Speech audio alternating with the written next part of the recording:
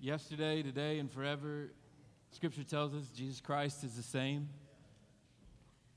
Yesterday, we've read about yesterday. We read in the Word about the yesterdays. Today and forever, He's the same. And I hope you take hope. I hope that you take hope in that. I know there's people with us today that need the God that they read about in the Bible to show up in the same way He did yesterday, today. And we believe that He's the same and He will do that. And so I want you guys to take hope today. We're in a series called New Mercies. And we're looking at Scripture. And essentially today, if I was going to summarize the message, I guess I'll give it to you right at the beginning, is that God gives us new mercies for the project that He has us in, but we can delay the outcome when we don't receive those rightly. We can delay the outcome. We can put off the goal that God has for our lives by procrastination, by not responding correctly or in a timely manner. I guess that would be the essence of the message today. The term New Mercies comes from Lamentations, the book of Lamentations. A lamentation is a strong word. It's a deep grieving, mourning. You would consider it to go alongside wailing and weeping. And Lamentations 3:22 and 23 is probably the most popular verse, I would say, out of this book. And it's a note of hope. I'll read it to you. It says, "The steadfast love of the Lord never ceases. His mercies never come to an end. They are new every morning. Great is your faithfulness." They're new every morning. God's mercies are new every morning. And His faithfulness is great. His mercies are a result of His faithfulness. They're not a result of our worthiness. They're not a result of our faithfulness. They're not a result of our good deeds or good actions or good behavior or our star chart, or whatever kind of metric we use to evaluate our spiritualness. God's mercies are new because of His faithfulness. And so you might wake up and think, I've done nothing to deserve mercy. I've done nothing to earn love. I don't know why God would want to help me. He helps you. His mercies are there because of His faithfulness. And so it's on us to receive and respond to those mercies. I was thinking about, I use the term project. That's kind of how my life is working, how I measure my life in this, the season that I'm in, is I just have projects and, I try to see them through to completion and then look to the next project, and sometimes you have too many projects going on. You know what that's like, right? But I'm learning to tackle what's at hand and trust the Lord with the rest. But thinking about the project of Christianity, the project of your life, if you're a believer, no matter how long you've walked with the Lord, if you're a new believer, if you've been at it for decades, the main project in the life of the Christian is intimacy with God that leads to conforming to His image. It's growing in Christ-likeness. If you think about 2 Corinthians 3:18, it says, "We all with unveiled face, beholding the glory of the Lord, are being transformed into the same image from one degree of glory to another. For this comes from the Lord who is the Spirit." We are with unveiled face, beholding the glory of the Lord. We're staring at His glory. We're near to Him in intimacy. As we behold, this is a principle we see in Scripture. You see it actually in life. Beholding is becoming. The things that you behold, that you place in front of your eyes, the window to your soul, the things that you behold, you become. So we behold God's glory, and as we have that intimacy, we're transformed into the likeness of Christ from glory to glory. John 15 says it another way. I reference this all the time. Jesus said, I'm the vine, you're the branches. If you remain in me and I in you, you'll bear much fruit. It's a remaining in him. It's an intimacy project that results in fruitfulness. You know, Jesus taught us to pray in the Lord's Prayer. The declaration, the cry of the believer's heart is, your kingdom come, your will be done on earth as it is in heaven. As we cry out to our Father, we walk in intimacy. We're a part of the project of seeing his kingdom come and his will be done on earth as it is in heaven. Do you see that? Would you agree with that? That's kind of the goal of the life of the believer. Walking in intimacy, being transformed into his likeness, bringing about his kingdom. I'm sure there's more to it, of course. But in essence, that's the project that we're on. And God provides us, Scripture tells us, he provides us with the resources to see this through to completion. The mercies that God gives us on a daily basis, the resources that he gives us are to that end, that we can walk closer in intimacy with him, be conformed to his likeness, which then has the effect of influencing positively our relationships with those around us and our impact that we have on the world. Are you tracking with me? I'm not saying anything heretical or revolutionary, but our goal ought to be to so line up with the Father in intimacy that his life, energy, and spirit flows through him into us and nourishes us to vitality, abundant life, transformation, and fruitfulness. I rarely write out whole sentences or a script of what I would say, but I'll read it again since I went through the trouble of doing it. Our goal is to so line up with the Father in intimacy that his life, energy, spirit flows through and nourishes us to vitality, abundant life, transformation, and fruitfulness. Again? It's recorded. And when I woke up this morning, usually on Sunday mornings, it's funny that we talk about part of the assignment I was given. It used the word procrastination, which I'm something of an expert in. You've probably heard me talk about this. I used to kind of joke that I am a strategic procrastinator, that I'll use like a looming deadline or a project or task to accomplish that I'm avoiding as like a motivation to do all kinds of other meaningful things. So it's like, I know I need to get this done, but it's really more important that I take a walk with my wife. It's really more important that I have this long conversation with my friend. It's really more important that I spend time with the Lord. And I'll use I'm like a strategic procrastinator. And sometimes that's like sincerely beneficial, and a lot of times that's like, detrimental as well to my stress levels and all that. But usually when I'm preparing for a message, I'm reflecting, I'm looking at passages. I know the topic that I've been assigned. I'm kind of stewing on it, chewing on it all week. And then as it gets close to Sunday, I try to synthesize all the things that I feel like the Lord was showing me that week, and the things that fit, I try to bring together in a message. And a lot of times I'll wake up early Sunday, and I'll just wake up either with a new direction or kind of a defining moment. And so I don't want to over-spiritualize it, but I woke up this morning, and I had two images that flashed into my head right away.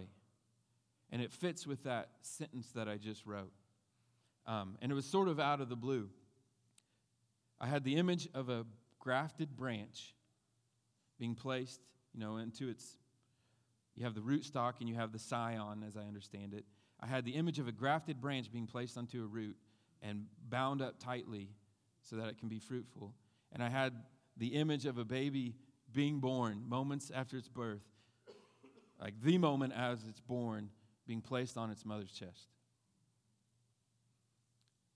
And those came out of nowhere. They weren't on my mind.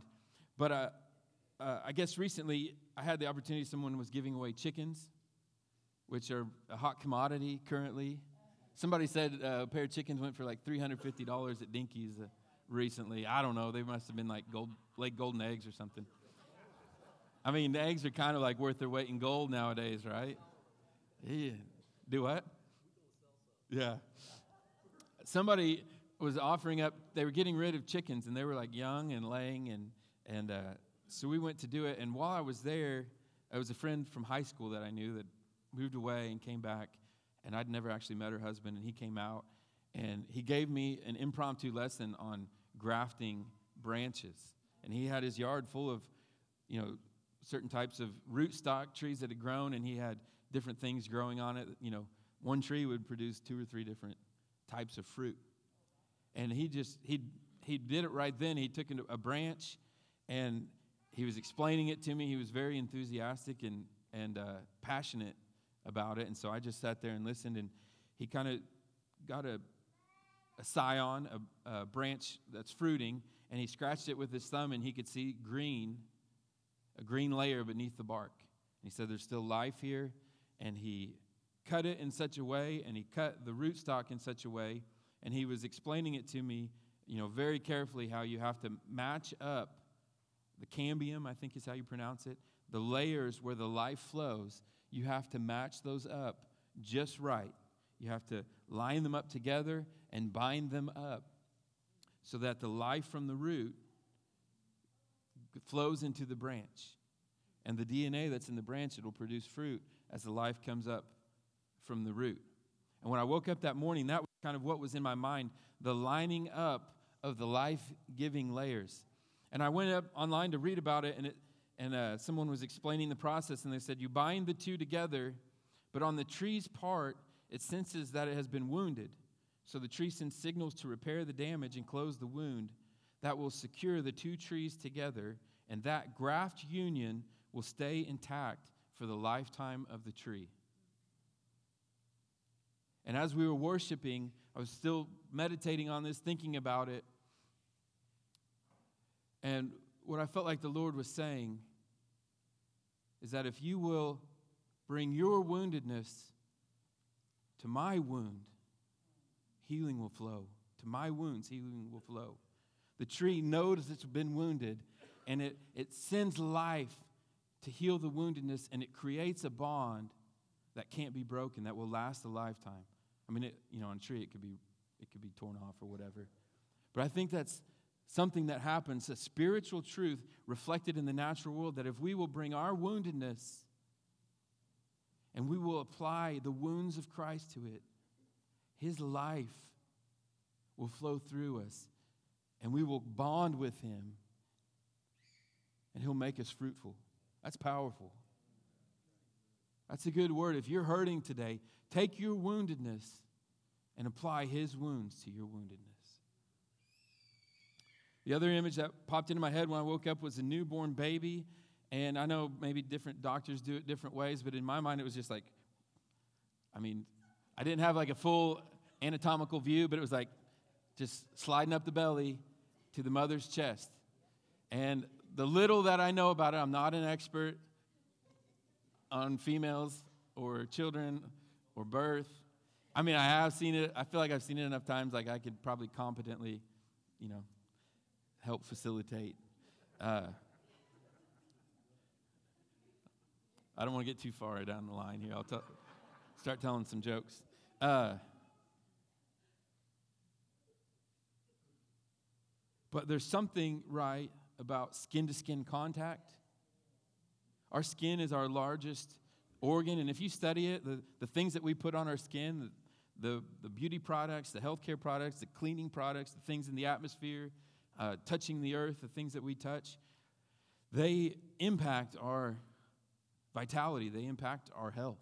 And even more so, the bond between a mother and a newborn. In fact, when mothers are breastfeeding, there's such a beautiful and intimate connection that even the saliva from the newborn will communicate to the mother, and her milk will produce antibodies that the baby needs. And I read somewhere even a mother kissing her newborn, there's something that transpires that the mother's body creates what the newborn child needs. And I think science is just beginning to understand the beauty of it.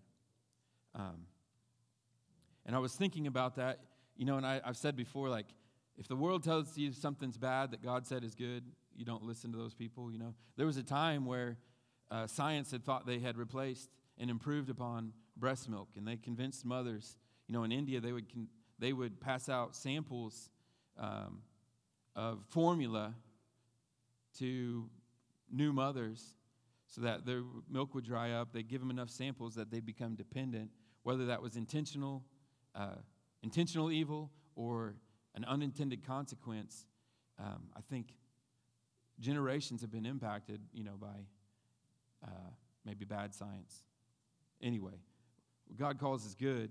What God creates, the order that he creates is good, and I would say superior to imposters. Same with eggs, right? Eggs kind of had a bad rap for a while. Like, they give you cholesterol. Eggs are good for you. If you didn't know that, they're good. Your body likes them. And now they're worth a lot of money. Okay. But those two images came into my mind because that's our role. That's our efforts need to be spent in intimacy, lining ourselves up, lining up the life-giving layers, like the grafted branch, lining up so that his life flows into us. We can't force it to come. We can just line ourselves up. We need to lay ourselves on his bosom, so to speak. We need some skin-to-skin contact with the Father so that we can bond and that nourishment can flow and that information will pass back and forth, and his vitality, his health, his well-being will flow into us through that connection of intimacy. I'm not out of bounds here, right? That's John 15 is basically that. And as we maintain that connection, and as there's that communication that goes on, like something I don't understand, it's mystical, it's deep, it's mysterious, but that communication from mother to newborn, that communication from rootstock to scion is a similar thing that happens, and our spirit responds to his spirit. The Spirit knows what we need. Through the Spirit, we can even groan without uttering, and we don't understand what it's saying, but our spirit knows what we need, and it's crying out. It's groaning. And there's a communication and information and health and vitality and life that passes through that bond, through that connection. And every single day, there are new mercies to maintain and to deepen that connection with the Father. That's good news. 2 Peter 1:3 says, his divine power has given us everything we need for a godly life through our knowledge of him who called us by his own glory and goodness. We have everything that we need. And so the task that's before you, the resources are at your disposal, given to you by the Father. And all you have to do is take them up, receive them, and use them. And I guess the challenge before us is that we need to not delay obedience and not prolong disobedience. Don't delay obedience. When you hear that communication, you hear a word from the Lord, you hear direction, you feel a nudging from the Spirit, don't delay obedience. And when you feel conviction, you hear a warning, or you get correction, do not prolong disobedience. God's love for you is without question. It's good, it's wise, it's perfect. So if he's giving you a word, if he's giving you orders, if he's giving you direction, it's for your good, it's for his glory, you can trust it. Don't delay obedience. If he's warning you, convicting you, challenging you, correcting you about something, and maybe it's something that you hold dear and love, that you think you need to survive or to cope, do not prolong disobedience. In Hebrews The writer of Hebrews gives us a warning. He says, "Take care, brothers, lest there be in you, any of you, an evil, unbelieving heart, leading you to fall away from the living God. But exhort one another every day, as long as it's called today, that none of you may be hardened by the deceitfulness of sin. For we've come to share in Christ if we hold our original confidence firm to the end. As it is said, today, if you hear his voice, harden not your heart." Don't let there be a gap between hearing and obeying. Today, if you hear his voice, there's two options. You harden your heart, or you respond in obedience. If you hear his voice, don't let there be a gap. Mind the gap. From hearing to obeying. Let's close that time down. You know, in the world of like business gurus and self-help and whatever, all that stuff, there's the term KPI. Does anybody know what a KPI is? It's called a key performance indicator. It's a metric, a measurement. And a lot of times what we'll find is that we measure the wrong things in our life. We grade ourselves, we judge our success by measuring the wrong things. And a lot of times in the business world, in sales or whatever, people will be measuring the wrong things that they think are leading them to success. And you have to find your key performance indicators so that you're measuring the right thing and you can mark your growth. Because if you succeed in this area, you're going to be successful in all these other areas. And I think this gap between hearing and obeying for a believer is a KPI, a key performance indicator. If you hear his voice, obey. Don't harden your heart. Some of us have things that we've had in our life, issues we've struggled with, things that we've known we need to deal with, and we've delayed obedience, we've prolonged disobedience, we've put it off, we've delayed, and we've made a mess of things. Things have gotten worse. You know, Scripture says that we can tell a mountain to be removed to the sea, right? We can speak to a mountain and it'll be removed. But a lot of times, we speak to molehills and make them bigger than they are, and we make molehills into mountains, right? Instead of removing the mountains that are in our path, we speak to little things and we make bigger problems out of them than they need to be.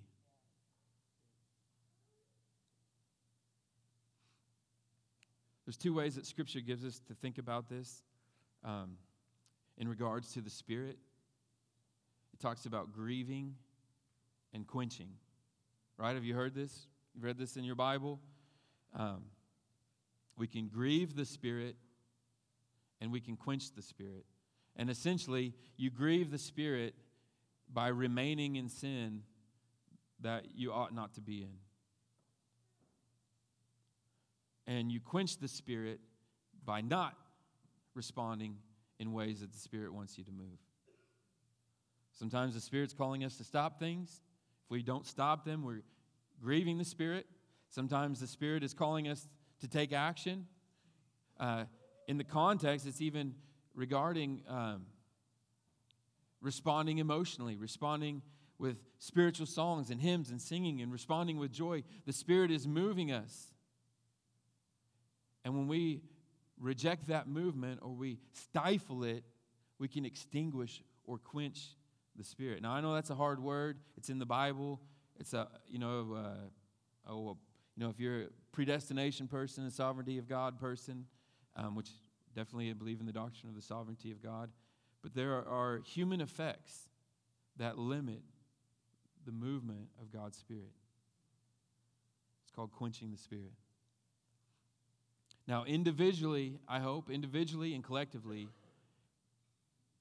I can only imagine if collectively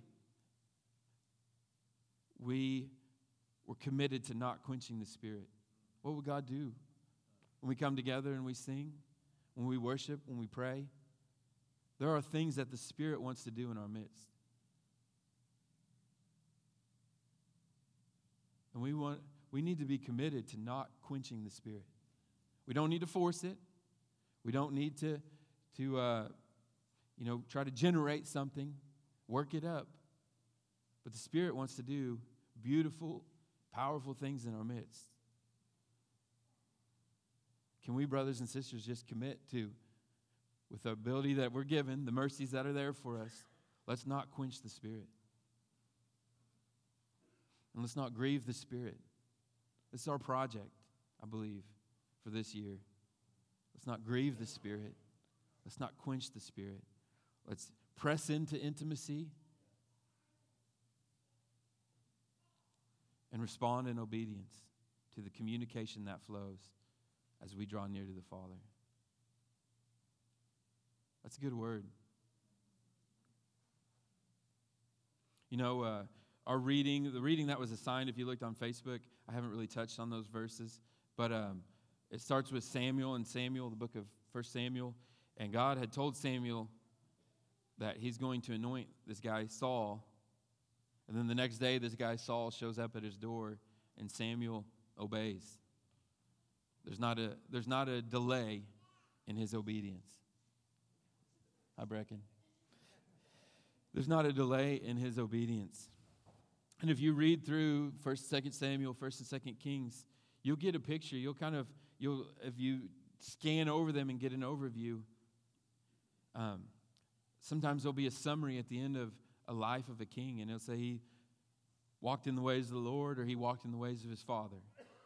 He followed the ways of the Lord and with all his heart, or he was, maybe there was a pagan wife or an unbelieving mother or mother-in-law or a wicked father that he walked in their ways. Or sometimes there's somebody who walked in the ways of the Lord, except they didn't remove the high places, or except they didn't see something through to completion. And I'm challenged by that, because I don't want to leave something undone. I wrote here, many legacies were tainted by never dealing with evils in their midst or evils that were tolerated. I don't want to leave something undone.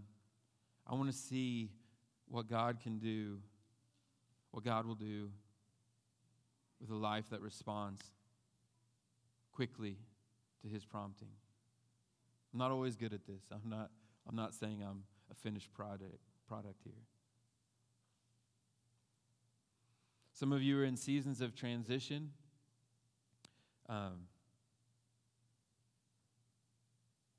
Which are difficult times. And I want to challenge you that you deal with the things in your midst. You don't compromise in those seasons. You don't make excuses. You don't delay obedience or prolong disobedience. Handle the season that you're in well. Jesus said, if you're faithful with a little, right, more will be given. Be faithful with what's in front of you. Don't leave the high places. Don't tolerate little evils that will taint your legacy.